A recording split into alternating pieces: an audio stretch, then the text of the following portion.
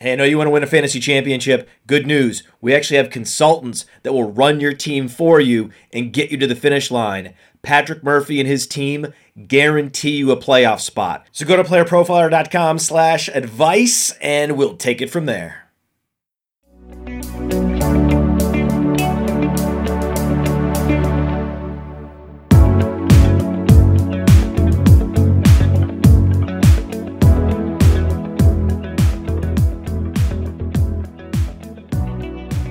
Crossover week continues to roll along, and it is my honor to be stepping in for the Podfather alongside Anand and Dury. Anand, 2 days in a row I get to talk to you. It's a pretty good week for me. What's going on, Jack? How are you, man? Fantastic.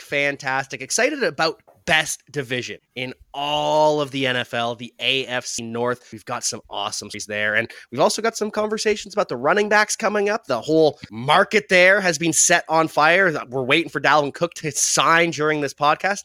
It's going to be by the end of the weekend, which means by the end of Friday. Yeah, the NFL doesn't really have weekends anymore. It's basically just a 24/7 news cycle. So, whenever his agent decides to tweet something out about the Dolphins showing interest again, that's when the Jets will probably make their move. And, I think he will. We talked about that. It'll be the 4:00 news dump as always. No 4:00 news dump from the Steelers expected, though they've got a lot going on. They're back at training. They are invested heavily in Kenny Pickett. What do you think about the Steelers team? I think much to Matt's chagrin, I don't think they're dead in the water or, kind of going to be a doormat in this division by any means. That defense is still really, really good. Mike Tomlin has made lemonade out of various fruits that aren't even lemons. I mean, the man is unbelievable. And I know he hates the whole coach speak thing, but look, if somebody shows you consistently over and over again that they can make it work with, not the greatest parts, you've got to believe them at some point. And the Steelers are, if nothing else, if Kenny Pickett takes a little bit of a step this year, that offense is going to be pretty good. I mean, the pieces are there. We know what you've got in Najee Harris. You may not love it. Again, super volume, reliable running back. And then you've got an offensive line that's improved. You've got George Pickens as your number one. You've got Freiermuth there. Obviously, they sent Claypool out to Chicago and got Joey Porter Jr. for him, basically, which is... What an upgrade. Yeah. Oh, my God. And, you've got a lot of these guys. Deontay Johnson's another really good player that they've got over there. Yes, ideally, you want someone that is a Jamar Chase, that's a Justin Jefferson, Cooper Kupp, a Tyreek Hill to be your one. But one of the best ways to go about not having a true number 1A is to have 2 1Bs. And in Pickens and Johnson, I think they do have that. They're going to be a really fun team just to go through and watch this year. If nothing else, because Kenny Pickett is really the only thing that matters this year. Yep. Yes. Everything else is kind of ancillary. They need to find out if he's the long-term answer and the guy there. And there's a lot of reasons to be excited about the way that he played at the end of last year. Yeah, we know that's one of the toughest transitions there is in sports, is playing quarterback at, the Power 5 level to the NFL. And Kenny, obviously, in college a lot longer than several guys. Part of that was COVID related. He had his breakout year at the very end of his college career. They got to see him in Pittsburgh, train in the same facilities that the Steelers do. Put on a whole farce that they're going to draft Malik Willis too, just to throw everyone. Oh, yeah. off.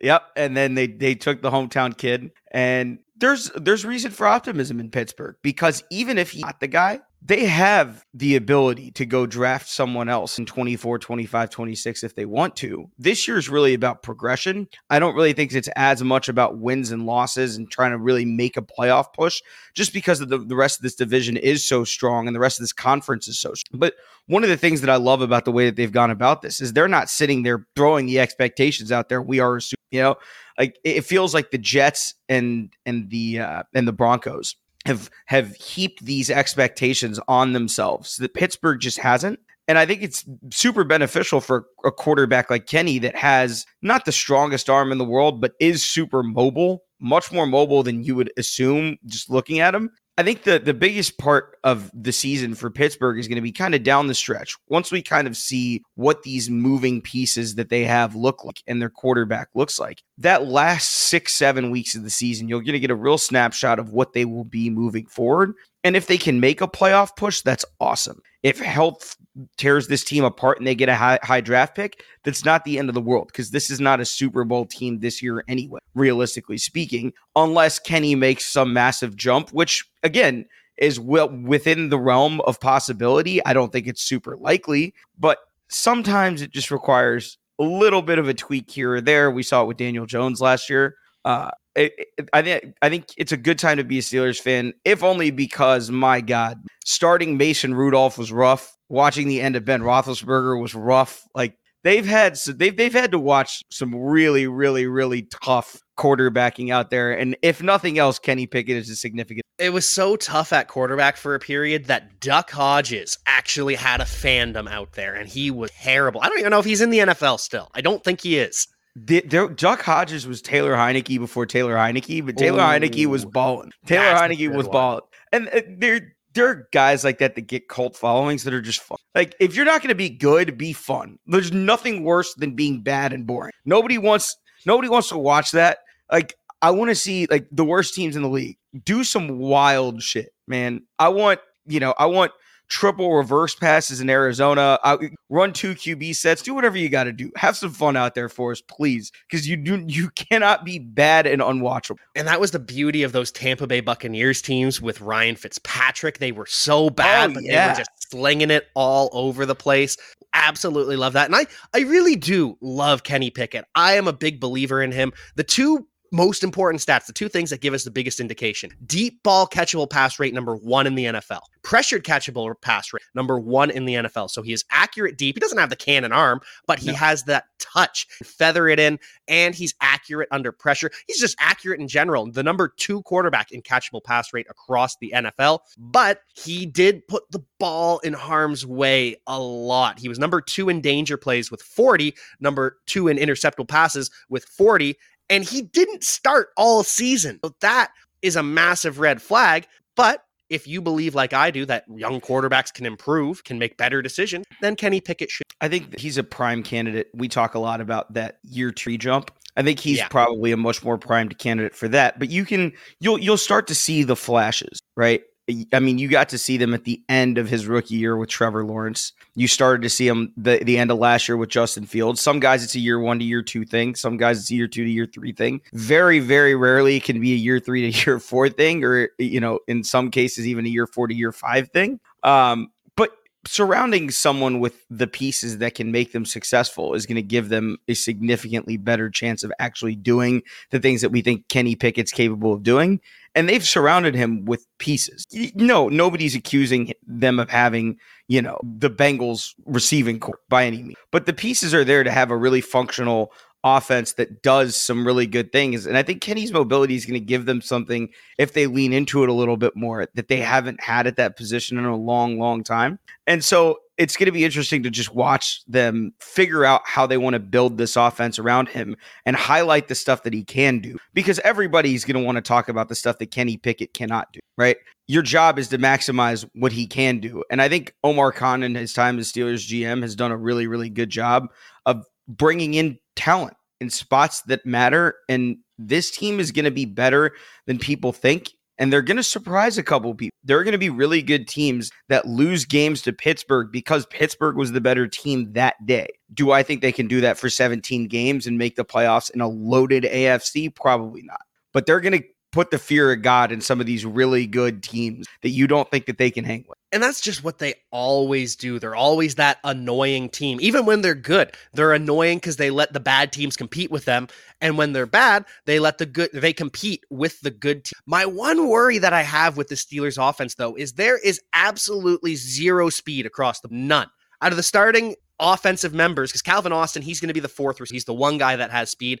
After that, it's George Pickens with the 4.47, Deontay Johnson 4.5, Allen Robinson probably runs a 4.7, 4.8 at this point in his career. Pat Freiermuth runs a 4.7, 4.8. So this is a slow offense, but with Kenny Pickett's skill set where he is accurate and when he does take those chances, he's on point, they can get around it. But that's my one worry with this offense, is that they don't have someone to take the top off outside of Calvin Austin, who isn't a 3-down player. I think the interesting part is every receiver kind of wins in their own way. And you used to watch it a lot actually, people used to, early in Devontae Adams' career, the guy that he reminded me most of was Stevie Johnson, because for whatever reason, they just got open. Like, you watch them basically play basketball at the line of scrimmage, get off press, leave corners flat-footed, and take 3-yard slants into 12 yards, and then in their career it turns into 18 yards and then house calls. So, I mean, if Deontay and GP and Allen Robinson can do what their skill sets suggest they can do, they can still separate and win on those 50-50 balls and box people out and keep this offense on time and on schedule. It's not going to look like Kansas City's offense. It's not going to look like Miami's offense, but that doesn't mean it can't be effective, because we watched New England do this forever. They weren't the fastest guys. They just beat you with precision timing, running the ball, and out scheming you. And it is possible to do. And I think Tomlin's a good enough coach to know what to lean into. I think they're going to scare really good teams over and over again this season. I just don't think they're quite ready yet to win a lot of those games that really good teams should win. And not to draw the full parallel, because they're not this, but the 2021 Lions had a lot of winnable games that they lost simply because their quarterback or their roster was just too young to know how to win those games yet. I think there's going to be a lot of that in Pittsburgh this year, but mainly falling on the shoulders of Kenny Pickett and the quarterback room, as opposed to, with the Lions, it was basically everybody's just young. The defense is going to carry them through the games that they should win, but the offense will show up in games against good teams, and I'm excited to kind of watch them match up, because, as they say, styles make fights. It's going to be really interesting to watch them match up with, a Jacksonville that is going to throw the ball all over the yard and try to score 40 on you. So how they play that game is going to be... And I think that's a game where they will against the Steelers, because, Patrick Peterson, he's had a great career, but he is a little bit taking a step back. Levi Wallace, one of the slower corners in the NFL. So a team like the Jaguars that are just pure speed, balling, guns a-blazing, those are the teams the Steelers will struggle with on defense, and those are the teams that will make Kenny Pickett pass more, take over the game. And this is why I both love and hate the 8.5 over under for their win total. And it's so perfect, because it's the narrative. Oh, Tomlin doesn't lose. Tomlin doesn't have losing seasons. Mike Tomlin can't have a losing season. So you're either riding with that and giving them 9 wins just because they're the Steelers, or you're like me, and I think I'm going to take the under. I don't think it's much under, but I think this is a 7 to 9 win team. 7 and 8 are lower than 8.5. I'm going to take the under, but it's still a good team. I think there's a world where injuries ravage a little bit of this division. There is. They find a way to win 10, but it is somewhere in that 7 to 10 range. For me, this is your classic stay away, much like the Texans. That number is enticing you to go under. And I know everyone out there is going to sit there and be like, oh, they're in a division with the Ravens and the Browns and the Bengals. We'll just take the under here. There's no way they get to 9 wins. Watch what happens in early December when they've won a couple games that they shouldn't have won, and they're a lot closer to getting to that number than you originally would have thought. It's just the way that they work, man.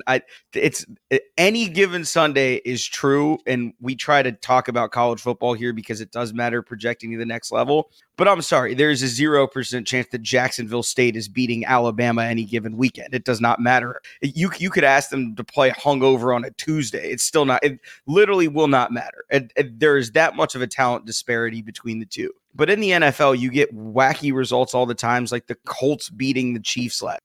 Who saw that one coming? That is among the wins that the Indianapolis Colts had last, that led to them getting the 4th overall pick in the NFL draft, was a win over the team that won it. The game is just wacky sometimes, and that's why this 8.5 number is a complete stay away from me. They could be at 7, they could be at 8, they could be at 9, they could be at 10. The bottom could fall out and everything could go terribly, and they could be a 5-win team. Everybody could get hurt and they make some magical run. This is, to me, we have no information on what this team is yet because we don't know what the quarterback is yet. I would avoid that. I feel no way, any way about that number of 8. Yeah, and I'm avoiding the AFC Championship. I'm avoiding the Super Bowl for the Steelers. Not interested at all. They just can't hang with these upper end teams, so there's no point going into it.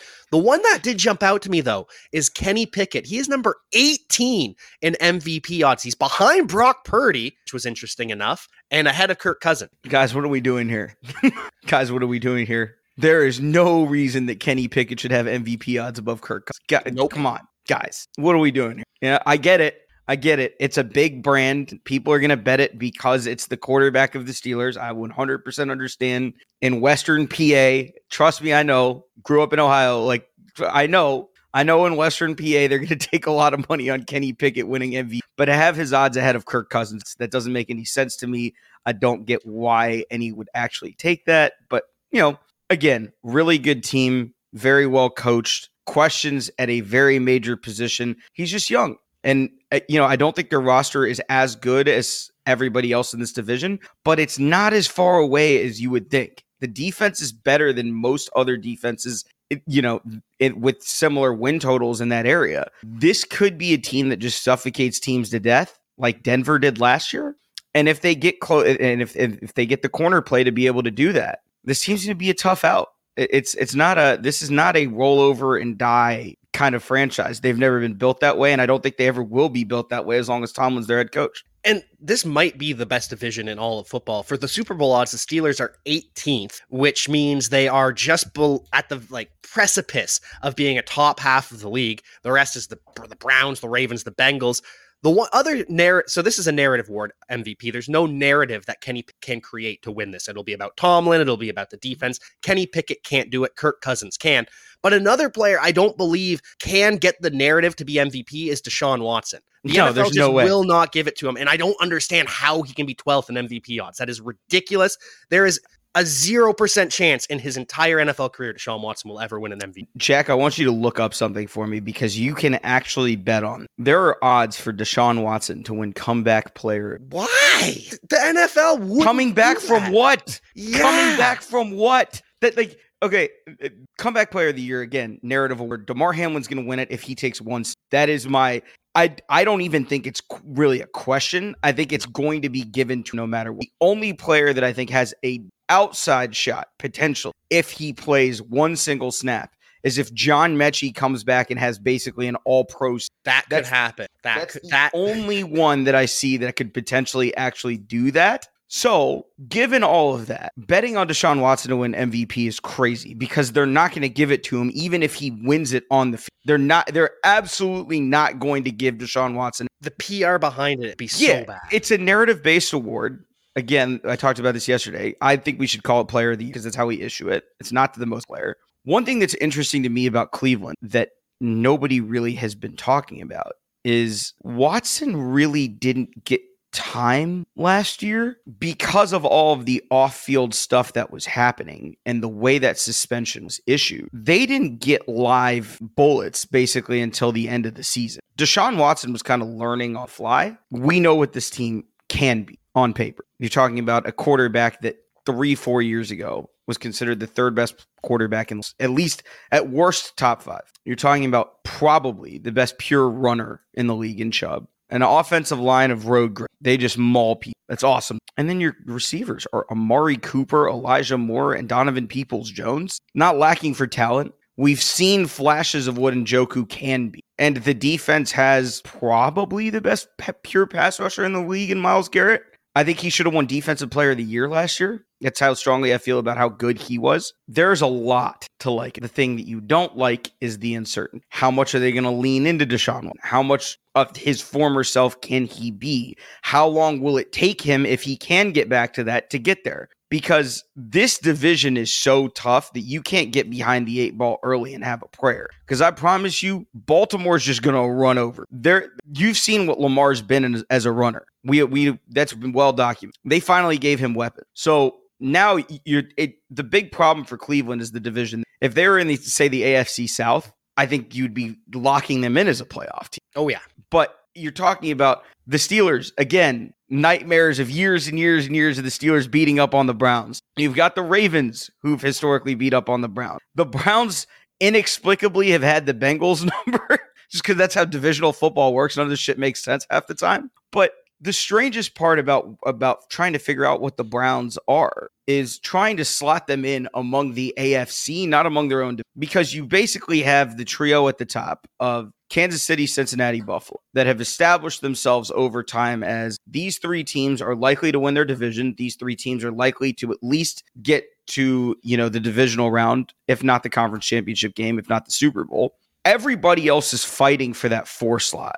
And it's going to be the Jacksonvilles of the world. We think the Chargers have a shot to do that. We think the Browns and the Ravens have shots to do that. But there's just such a log jam after those 3 that it's going to become can the Browns beat all of those teams around them that are going to fight for that number 4 slot? Even if we're not talking about the actual, playoff seeding 1 through 7, can they beat the teams around them that are basically their competition to bust into that echelon above them?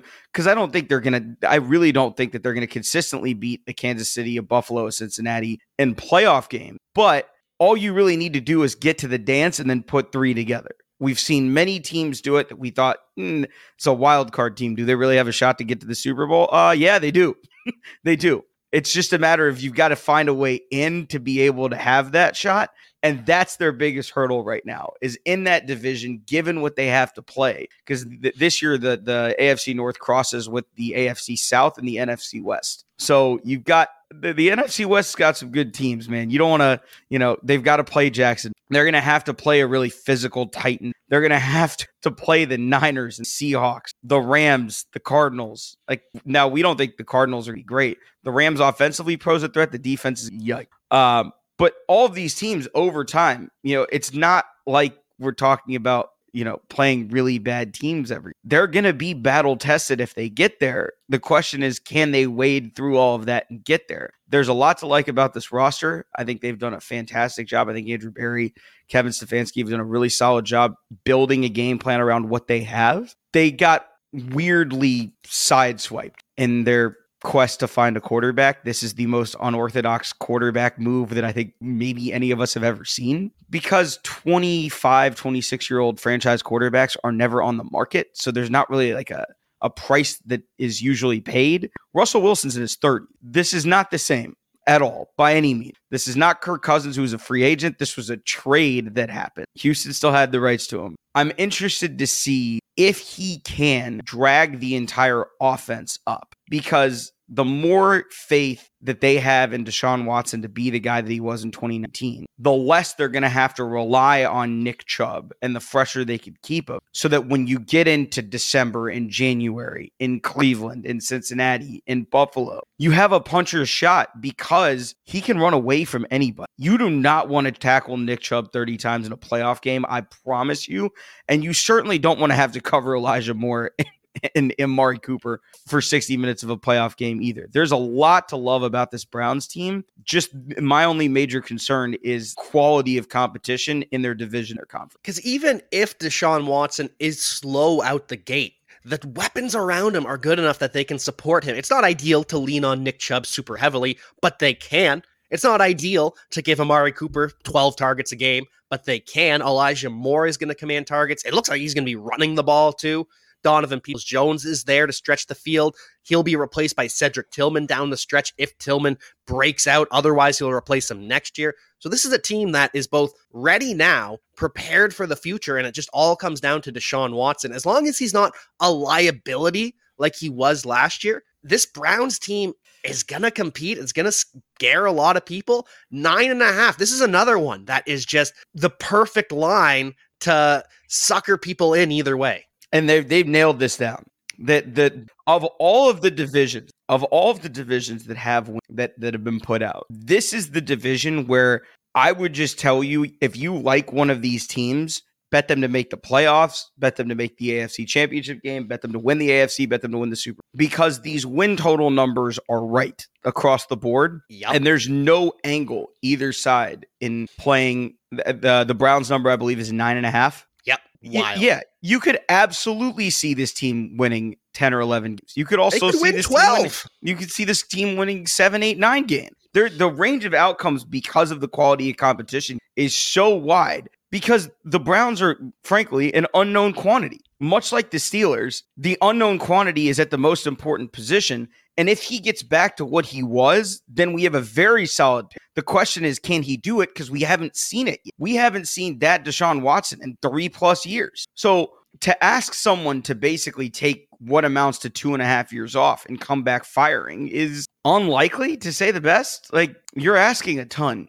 and I mean an absolute ton here. But if those pieces fit together, yeah, This is absolutely a team that has a roster. No question. That's the scary part about trying to figure out the AFC. Any of these teams that are in that first tier that we just mentioned or that second, all of them are capable of going on a 3-game run and beating any of the, which makes what Kansas City and Cincinnati have done the past couple of years even more remarkable, given the talent that they have in their own divisions and in their conference. I wouldn't bet against it being KC Cincinnati again, probably at Arrowhead yet again, year 3 in a row. That's probably another 3-point game, because why would it not be? Of course. Every single, so that's one of the crazier things that I've seen in time. Every Kansas City Cincinnati game that's been Burrow Mahomes has been a 3-point game. All of them. Every single one. And when you look at the Browns, the question that you've got to figure out is, can they get to the Ravens? Can they climb the ladder and get to the Bengals? Can they climb the ladder and get to Buffalo and Kansas City? The talent's there. Nobody's questioning whether or not they're talented enough to do it. It's just you've shown no ability to do that yet. So we're projecting if we think we can put you there. But I do believe that they have the talent at skill positions and at edge, corner, safety to go make that run. I think this is a good team. It's one that I'm not rooting for the Browns by any means, but plus 3,500 to win the Super Bowl, the 13th best odds in the NFL. That's pretty enticing to me. None of this other stuff stands out. There's no chance AFC Championship they win potentially, but it stands out. It's interesting. It's just, there's no certainty here. And that's what's so beautiful and so scary about this division. Yeah. I mean, we saw it play out yesterday. How different does the Browns' outlook change if Cincinnati is forced to start Trey Lance or Carson Wentz instead of Joe Burrow? Yep. This stuff changes really, really quickly, and it's why if you're looking for an advantage in an odds market, it's rarely in win totals this late in the game. It's usually finding teams like the Browns where if one thing breaks their way, their odds would shift dramatically to be able to get in. And then again, you just need to win 3. Now, that is much easier said by me sitting here, by Jack and I sitting here talking to you over coffee than it is to actually go out and do it. I'm not suggesting that it's as easy as it sounds from us sitting here and saying it, but it is doable, and I do think they have the talent to be able to go do that. So 35-1 to win a Super Bowl for the Browns, if you run the way that you've got to look at it, if you run the NFL simulation of the season 35 times, you don't think the Browns win one of those? I absolutely do. And if you look at the teams that they're lumped with, they're behind the Dolphins, the Jags, the Chargers, and I would put all of those teams above them. I agree.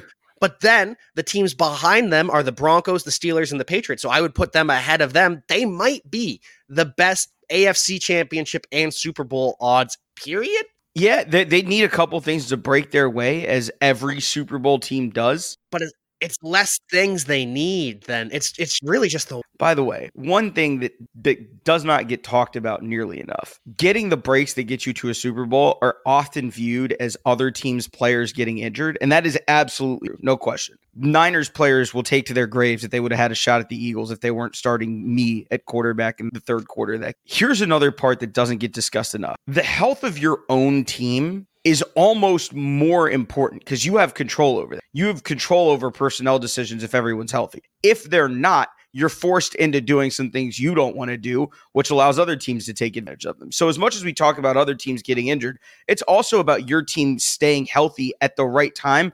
Or if you do miss somebody, right? Like the Dolphins are going to miss Jalen Ramsey for an extended period of time. I promise you they will be fine without him until December. But you do not want to play the Miami Dolphins in January because that team is fucking terrifying. They are so good across the board everywhere. And that's the kind of stuff that Cleveland doesn't quite have to give you the confidence to say, yeah, we love this team to be a Super Bowl participant. We think they can go into Kansas City and win. They need a break or two here or there. But again, it's more likely than 35-1. So I like that a lot more than betting they're over 9.5.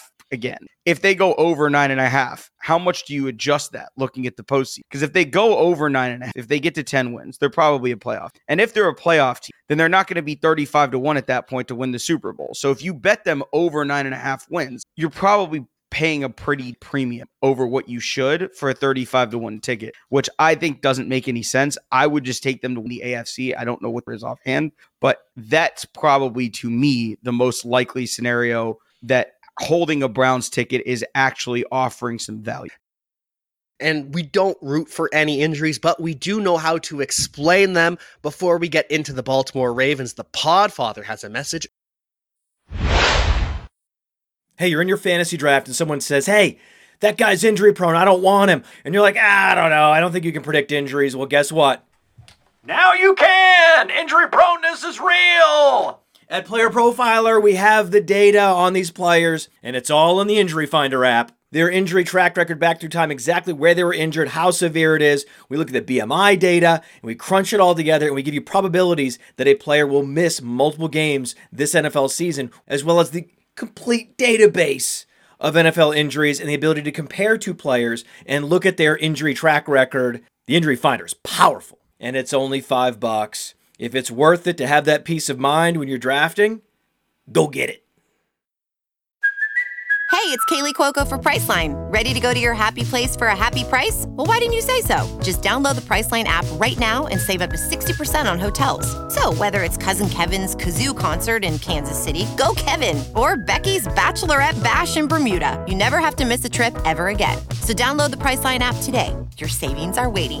Go to your happy place for a happy price. Go to your happy price, Priceline. Ravens, they were so good early in the season. I am really excited for the Todd Monken offense. And I know we don't love to praise offensive coordinators, but the shift from running 2-3 tight end sets with a fullback to 3 wide receivers, that is smaller bodies on the defense, and Lamar Jackson can handle smaller bodies pretty easily. If it's a linebacker trying to tackle Lamar Jackson, yeah, he might. If he doesn't juke him, yeah, it's going to be a big hit potentially. But with corners, those are going to be smaller hits, and Lamar can. The scariest part about playing Baltimore is you have nobody on scout team as Lamar. There is nobody that can prepare you for that suddenness.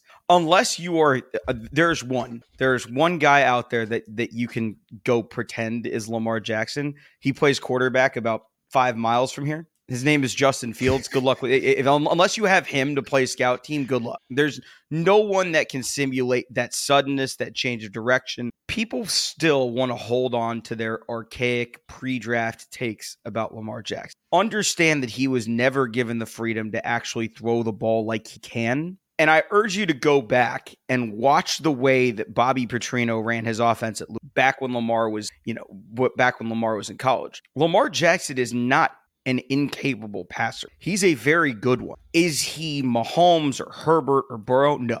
But it doesn't matter because what he can do for you in the run game is so dynamic and so different that he doesn't need to be Joe Burrow as a passer to be as effective as Joe Burrow is as a quarterback. The biggest thing that you've got to remember about Baltimore is this would be the 3rd year in a row, I think 2 or 3 years in a row, where in the first half of the season before injuries decimated this team, they're the 1 seed in the AFC. Is anyone paying attention to this? Do people just forget what Lamar Jackson is as a quarterback? He is maybe outside of Pat. There's Pat, Josh Allen, and then probably Lamar. They're utterly impossible to stop if you give them what they need and go horse for horse. They're just better than you. And Joe can throw the ball with the best of them. We think Deshaun Watson can throw the ball with the best of them. They're not doing that. Lamar Jackson could legitimately rush for 200 yards. How many How many quarterbacks? 2, maybe 3. That's it. I'd give it 3. It's Lamar, it's Fields, and it's Hurts, but that's it. And Hurts doesn't want to. There would never be a situation where he wants to, needs to, unless everyone's out. If they keep a lot of the run stuff that Greg Roman had in, take pages from Petrino's playbook in Louisville, and then mash that with what Monken did while he was at Georgia, which allowed Stetson Bennett to have guys running free all over them. You're going to look at this offense and realize we are only scratching the surface of what Lamar Jackson can be. What he has been is not necessarily what he will be going forward. You don't want your quarterback running the ball 12 times. Now, those 12 runs are going to be out of this fucking world because of the athlete that's running the ball. But you don't want him taking those anymore. The easiest way to do that is to build in a pass game that gives him free rushing. And Greg's run game, brilliant. everything about Greg Roman's run game is awesome. Nobody has any issue what he did over there. It's that pass game that we so desperately wanted him to go back to the P version of Lamar and find that back again. But a part of it, and there is some blame to be sent to Eric DaCosta for not giving them the requisite receivers to do that with. It's been Mark Andrews and a bunch of guys. Hollywood Brown was obviously there for a little bit, but this is probably the most complete receiver room Baltimore's had in a while. The defense is going to be good. It's always good. I mean, there's not a lot to write home about there. They're Baltimore. It's a John Harbaugh team. They're going to play good defense. They're going to play special teams very well. Justin Tucker is probably the greatest kicker ever. They're going to be all right with the rest of it. The question is, can we keep Lamar healthy? And what do the additions on offense, whether it's Flowers, whether it's OBJ, what do the additions on offense do to change how this passing game opens up? And what does that do in turn for the running game, which is what people have been terrified about forever? If you try to go out there and stop the run and they can throw on you, and you then try to stop the pass and they can run on you, this team is a nightmare. Absolute freaking nightmare. Because nobody can do the things in the run game that Lamar Jackson can do. Justin can do some of the things, but he doesn't have that. He's really, really fast. A much bigger build than Lamar is. But man, you've watched Lamar just bounce off of guys. It's crazy. I've never seen anything like it. He runs unlike anyone else I've ever seen. But the Ravens are terrifying. The last thing, if they get to December and January healthy, which has not happened, I'll give you that. It's like saying if the Chargers stay healthy. I understand. I get it. It hasn't happened. So you think it can't happen. That's not the same thing. Just because something hasn't happened doesn't mean it can't happen. But if they get to December and January with this roster looking the way that it does, with Lamar playing the way that he can, and the pass game starts to click, this is one of those teams that really, really can, even if they had to go on the road to Cincinnati, on the road to Buffalo, on the road to Kansas City, they can absolutely win those. I have no doubt in my mind. It's not like a Cleveland. I'd need to see it. They need to have some things break their. No. If this pass game does what we think it can do this year and takes that step, this team is a nightmare. I don't know how you get them off the field. The last thing you want is the game swinging in the balance with Lamar Jackson having the ball in his hands and the best kicker ever ready to send you home. You don't want it. I'm telling you, Baltimore is a really, really, really scary team. They really are. And I think this offense is going to look a lot like the Kansas City Chiefs in terms of Mark Andrews is their Travis Kelce. He's a downgrade, but he's their wide receiver one. And then they're just going to play matchups. So there's going to be a week where it's Rashad Bateman. There's going to be a week where it's Zay Flowers. There's going to be a week where it's Odell Beckham. There might even be a Nelson Aguilar week in there because they find a matchup within there. That is what is so exciting and so scary about the Baltimore Ravens, is that it's no longer Mark Andrews and Hollywood Brown. Or Mark Andrews and Demarcus Robinson. God, they gave no disrespect to my fine folks at Hobby Lobby, but my guy was dragging employees from the parking lot to playoff. Like, you have to understand, and I told Matt this the other time, this is a classic Stephen A. Smith quote. If you're replacing nothing, that makes you something. And you're now replacing guys who you forgot were NFL players with Odell Beckham Jr., Rashad Bateman, Zay Flowers, Isaiah Likely, who everyone seems to have forgotten about for some reason, and Nelson Aguilar, who, by the way, is not, you do not want him out there as your number 2 or number 3, but as your number 4, when you're replacing guys that nobody's ever even paid attention to, and now you have the depth there where functionally your 5th or 6th receiving option is Nelson Aguilar, and your 7th might be J.K. Dobbins. There's a lot going on here, man. It's not necessarily that everybody is a wide receiver one and Odell's in his prime. And, you're talking about this absolute machine that's going to kill you with these 50-yard slant calls every week. It's going to be matchup based. There are going to be weeks that Lamar runs the ball 15 times. There are going to be weeks that he throws the ball 40 times. There may be weeks that he does both. God bless him. He is the fantasy player in this offense. He's the one, him and Mark Andrews, obviously. Those are the two that I want. The injury to Dobbins scares me a little bit. But again, volume, and when your quarterback takes so many of those rushes away from you, where he's being drafted is kind of the right range for me. And we talk about looking forward and dynasty. Zay Flowers, he's got the juice. If you want electricity in a wide receiver, he's your guy. That loved that pick. Obviously, we loved it while we were in KC watching it. But If the Baltimore Ravens won the Super Bowl, there are people who would be surprised, and because this team has been right in the mix, if not leading the pack towards the end of November every year, and then injuries catch up to them. We're hoping that doesn't happen this year. It's going to happen to somebody because it happens to somebody every year. They've just consistently gotten unlucky. The Chargers, same boat, consistently unlucky. If they could keep people off IR, and this team can absolutely win a Super Bowl, even if they have to go on the road, which not all of these teams that we discussed in that second tier could go on the road and win those games. This is a team that can, because if your linebackers can't keep up with Lamar, that's a problem. If your third corner can't keep up with a Zay Flowers or Dodo Beckham Jr., that's a problem. If you don't have a safety or a backer that can carry Mark Andrews, that's a problem. And Monken's just going to lean into whichever those matchups are the biggest nightmare for you, and he did it at Georgia. You watch Stetson Bennett just basically play point guard. That's all they're going to ask Lamar to do, and occasionally he's just going to take it himself. It's going to be a really fun offense to watch. I hope everyone stays healthy. I hope we get more of those games like we got early last year. My favorite game that I watched last year, maybe period, was Miami-Baltimore early in the season. It might have even been week 1 or 2. That was as much fun as I had watching a game all year. That was awesome. Ball flying all over the place. Two really good defensive coordinators, two really good defensive coaches, sitting there going, what the fuck do we do? There's no answer.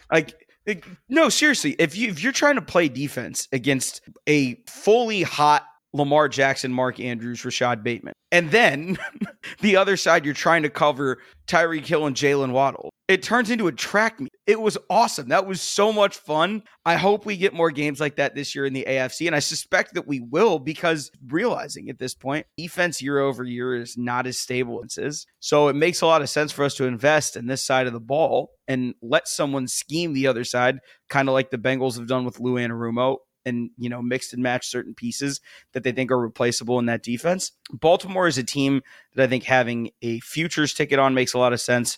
But again, win total, 10.5. Why do we not like that? Because of the injury risk involved in the division and the conference they play in. This line is right.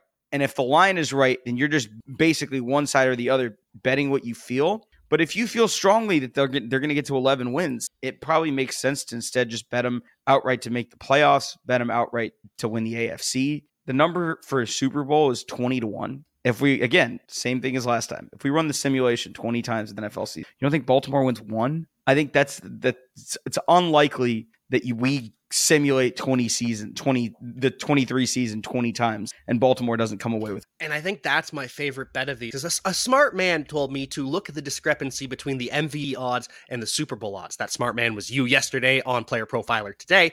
But Lamar Jackson, his MVP odds, he's number 6, plus 1,500 is the best you can get. It's plus 1,200 to plus 1,500. Whereas the Super Bowl odds, they are number 8 in Super Bowl odds, plus 1,800 to plus 2,000. That feels like some value to me. Yeah, the thing is, Lamar could absolutely win MVP without Baltimore progressing far in the postseason, but the two typically go hand in hand. Just because we haven't seen an MVP in a Super Bowl other than Mahomes since Warner in 99. That was the last time that happened. How crazy is that? Tom Brady's fault. Brady never did it.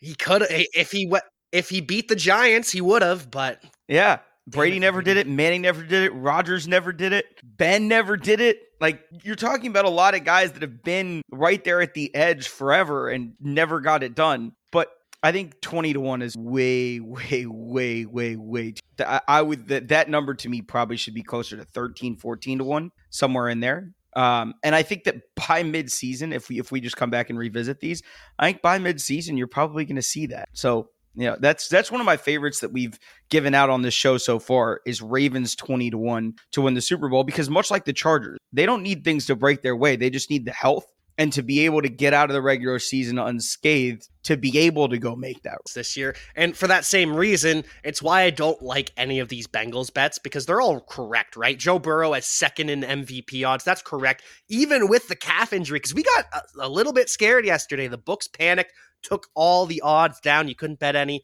They come back up. Joe Burrow still second in MVP odds. Bengals still 5th in Super Bowl odds. I think they took a slight step back, because I think they were ahead of the Bills before, were they not? They've floated between the two. Gotcha. The Buffalo and Cincinnati have been floating back and forth as that number 2 team behind Kansas City in the AFC particularly, but also just in terms of Super Bowl odds. So the Bengals lines are all right. 11-1 to win the Super Bowl. Yeah, that's about right. AFC Championship, they're plus 550, which again, about right. There's not a lot of value here. If you're that happens to teams when they have their supernova explosion year 2 years in a row. They're a known quantity. There's Lamar Jackson hopefully not missing any time this year. They improved the offensive line. Jamar Chase, mute. The mute button went off for some reason. Anyways, Lamar Jackson. No, goodness gracious. Joe Burrow, improved offensive. Jamar Chase, hopefully not missing time with a broken hip. Improved defense. This is just a better team than they've been. This is the team that I think this year to win a Super Bowl. That doesn't mean the betting market odds give you the number 9-1 to 11-1. They're very, very dependent on one guy, as everybody in the AFC has to be, because the quality of talent around them is so much different than the NFC. The Niners were able to run through the NFC with whoever they wanted it. They did it with Garoppolo. I think they could have done it with Lance. They did it with Purdy. They could have done it with Josh Johnson for all I care. There's just such a difference between their roster quality, the Eagles roster quality, the Cowboys roster quality, and then basically everyone else. Whereas in the AFC, you get to like the 8th, 9th, 10th team. Whoa, they still got dudes everywhere, right? The AFC is a gauntlet, and it's becoming increasingly likely that your Super Bowl champion will come out of the AFC if they didn't get too dinged up in the process of going through everybody to get to the mountain. The most interesting thing about the Bengals is they solved the problem that they didn't even know was a problem. And that problem was wide receiver depth going forward, because they did miss Chase and they did miss Higgins for periods of time last year. Remember the Trenton Irwin case? Trenton Irwin and Trent Taylor. Yeah. And so what they did was they went into the draft, took Andre Yosavash, and then Charlie Football out of Purdue. And they don't need to be ready this year. They don't need to be ready tomorrow. But there will come a time where Tyler Boyd is no longer there, and one of them is going to be able to fill that spot. They're not going to have to give up more draft capital. They're not going to have to trade for somebody. They're just getting them ready. And it's just going to be rinse and repeat with the same group of people. They brought Mixon back for one more year. Irv Smith is there at tight end now. Forgot about him. It's an interesting roster build, mainly because there's not really a weakness anywhere. And that's very rare to say about an NFL roster. I mean, maybe your argument would be backup quarterback. That's about it. Like the running back room, solid. The receiver room, potentially the best in the league. The offensive line is at worst among the top 10, probably pushing the top 5. You're talking about a defense that, when it matters, has been among the best in the league now for multiple years. It's not just, it's not a 2-game sample size here. This has all the makeup of a championship team. They're being priced correctly. Burrow's MVP odds are priced correctly. Their odds to win the AFC are priced correctly. Their Super Bowl odds are priced correctly. The over-under win total, some places are 10.5, and you have to pay juice for the over. Some places are at 11.5. You can get a little bit back on the over on plus odds. This is an 11-win team all day, every day, twice on Sunday. They're your classic 11-6 team that is absolutely terrifying to a Buffalo or a Kansas City, who, despite having a super freak alien at quarterback, they just haven't had defenses like Lou's given Joe and has given Zach Taylor. One of the more startling stats I've ever seen is in the 4 fourth quarters between every Kansas City Cincinnati it's been played in the Mahomes and Burrow era. If you can even add overtime in the 22 AFC champion. In those 4 fourth quarters, Lou Anarumo's defense has held Kansas City to 9 total points. 9. They have not scored a fourth quarter touchdown in any of those games. 0. That is one of the most remarkable things you will ever see done to a team that's that good. And it does show you something. They're not afraid. The Bengals are not afraid of Kansas. There are a lot of teams that lose before they ever step out there. They're not one of them. And the thing is, if they can stay healthy enough this year, obviously we're going to monitor Burrow's calf injury. I highly doubt we see him even take a snap during the preseason. That would be irresponsible. Yeah, I don't even. Does he really need to take snaps in the waste of our time here? But this is the team that I think out of everybody this year, and I thought it 2 years ago, and I thought it last year also, but this is the team that if someone other than Kansas City is going to come out of the, I think this is the most likely team to do it. Buffalo is starting to feel the wear and tear of Allen's contract doing what it does to rosters on the defensive side. And they've needed a second to kind of gather themselves and reorganize the roster the way that they want it.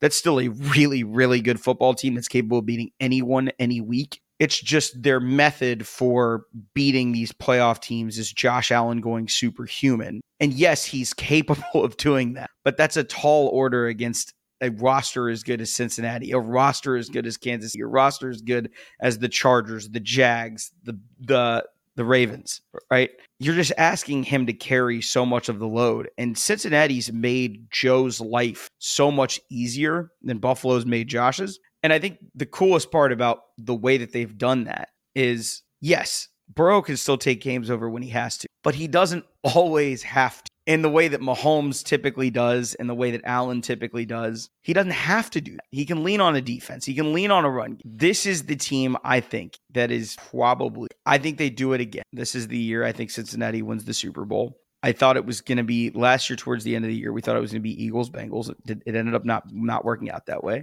But realistically looking around, the Ravens are a serious threat. The Browns can be, if Watson gets back to being Deshaun Watson, can be a serious threat. The Steelers are going to scare some. Top to bottom, I don't know that there's a better roster in the AFC than Cincinnati's. Burrow's health, paramount. There is probably, I don't think there's a shot in hell they could do it without him. But if he's there, he's going to, calf injuries are weird. He's going to feel the effects of it for a while. If he can get back to 100% before week, or even by week 5, 6, 7, this team is the team that actually can go into Arrowhead, because we've seen them do it before. And we've seen them do it in that game. And we've seen them do it in the regular season. So that's the game of the year circled on everyone's calendar. It's Kansas City, Cincinnati every year, because it feels like a de facto AFC championship game preview. Obviously, we circle Kansas City, Buffalo. We circle Cincinnati, Kansas City, or Cincinnati, Buffalo also. But there's a reason we circled the games between those three teams, is because those games usually lead to determining who has home field, and then ultimately who gets the right to go to Arrowhead at the end of the AFC. And I think it's going to be Cincinnati, and I think this is the year that they get over and actually win the whole thing, that is provided Joe stays healthy. I am with you here. I have said since Joe Burrow was drafted that he would be MVP by 2023 at the latest. This is the last year for him to prove me right. But at the same time, people that disagreed with me when I made that statement have come back and said, I don't even care if he wins MVP. We're right. He's that dude. He is him. So I will be rooting for the Bengals. I won't be betting on them anywhere because these are all bad bets. No, you wait until this is a great example. You like a team and they start off slow. Like, I think the Bengals started 1-3 last year, something like that, 1-2. They were struggling. At that point, that's when I would have bet them, because that number would have come down significantly. And at that point, the number is worth it. These numbers here that you're looking at right now are just too correct, so to speak, to really find any kind of advantage on. If you're a Bengals fan listening to this, you can obviously bet on your dude. We all do it. Everybody does it. That's fine. We're talking here more so about, long-term strategies to potentially win you a couple bucks to throw on, custom jerseys. Eagles, Kelly Green's coming Monday. Excited about that. But we try to break down market insights in a way that makes sense. Whereas, quarterbacks MVP odds versus Super Bowl odds is a good one, versus teams to win the AFC is a good one, because they are heavily correlated between who gets really to that Final Four and who wins MVP. So I think Burrow's in for a huge year. A 5,000-yard season would not surprise me. I know Larky has gone on, and I think Matt also, with Jamar as wide receiver 1 overall this year. Yeah. I don't disagree. I think he's going to get a remarkably large target share between him and Higgins. But again, you forget Tyler Boyd is pretty easily the best number 3 in the league right now. I mean, obviously you can say, Jackson up in Seattle, but we'll see how long it takes for, him to pass one of DK or Lockett whether that's this year, next year, whenever that happens. But until then, until he actually goes out there and does it, Tyler's probably the best number 3 in the league right now. And so if you can argue that they've got the best number 1 in the league, there is an also argument to be made that T is the best number 2 in the league. And it's pretty clear that as of this moment, they have the best number 3 in the league. There's a lot to like about what Joe has to throw to. And then they added the depth in case someone gets hurt, because inevitably someone's going to miss. It's just how the NFL works. It's absolutely grueling. And, when you talk to ex-players or current players about what they put their bodies through to be able to play on Sundays, you gain a different kind of appreciation for, the basically modern gladiators that they are. This is my favorite this year to actually win the Super Bowl.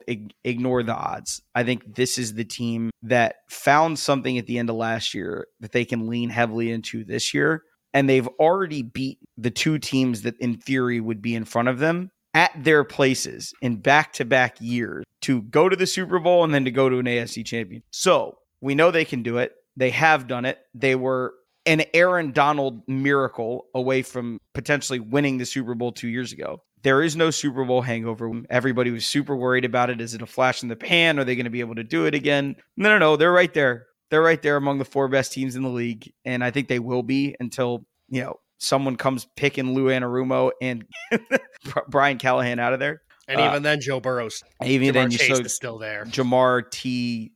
There's not really a weak spot on this roster. You sit there and go, that. And it's a really remarkable job done by Duke Tobin, Katie Blackburn, that whole staff in Cincinnati. They are one of my favorite teams, obviously, to cheer for, period, but also just one of my favorite teams to watch just because of the multitude of ways that they win games against good teams. It's not like they just beat up on bad teams multiple ways.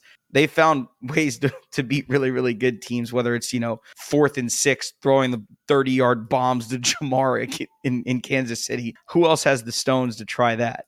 It's pretty special roster that they've got going on there. And I hope they get it done this year, because, man, those fans have waited a long time for a team to really break through and do what I think the Bengals are capable of this year. But you know me, it's hard for me to be super objective about a team that I like that much. Yeah, it's hard for you to be unbiased when it comes to a team in Ohio as well. Final thing I do want to ask you about is the running back position, because Joe Mixon took a pay cut. Aaron Jones took a pay cut. Saquon signed and got a pay bump, but it's a pay cut from what he was asking for. Dalvin Cook is set to sign by the end of the weekend. So really, we're down to 3. Josh Jacobs, Jonathan Taylor, J.K. Dobbins, they're all holding out in different ways. Jacobs is not signing his franchise tag. Taylor and Dobbins are doing the PO, I'm injured thing. But then we've got Fournette, Zeke, and Kareem Hunt lurking out there. So do they have any leverage, or is this just a situation where Josh Jacobs, you got to show up, you got to play. Jonathan Taylor, you got to show up, you got to play. J.K. Dobbins, you got to show up, you got to play. Otherwise, we're going to hold that missed time against you next year when it comes to contract negotiation, and you've sewered yourself. I think Jonathan Taylor has the most leverage of the 3. You're breaking in a rookie quarterback. We know how good Jonathan Taylor is when he's out there. I think that one's pretty across the board, other than Jim Irsay doing Jim Irsay things, which obviously is pissing off a lot of Colts fans. And I don't blame you guys, by the way. I don't blame you guys for that. I know how he operates, and I understand that he is a personality like that. Dobbins is an interesting case because of the amount of time he's missed with injury. Obviously, he wants some guarantees. Obviously, he wants to make some money. That's my Buckeye boy. I love him. But looking at it purely contract-based, he's just got to show up and prove that he can handle what they're asking him to handle again, much like Lamar did last year. And then he got hurt. But because he's a quarterback, they're still going to get the payday.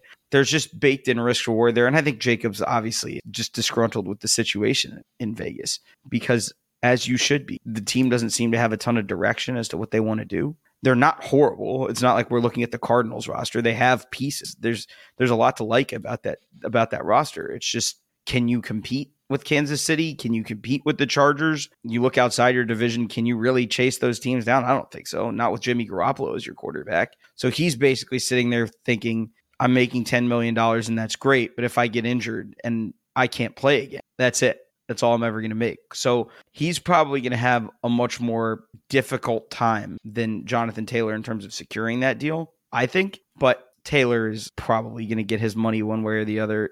Irsay is not notoriously cheap. I don't think the Davises are either. Dobbins is in a weird spot just because he's hurt too often. Saquon and Dalvin obviously basically have sorted their situations out. Fournette's an interesting one because he's basically a goal line hammer at this point. And a satellite back too. He's a short yardage and satellite back. You don't want him getting the between the 20s carries. It's weird. Fournette would be my choice over Zeke, who I just think is basically truly just a goal line hammer at this point.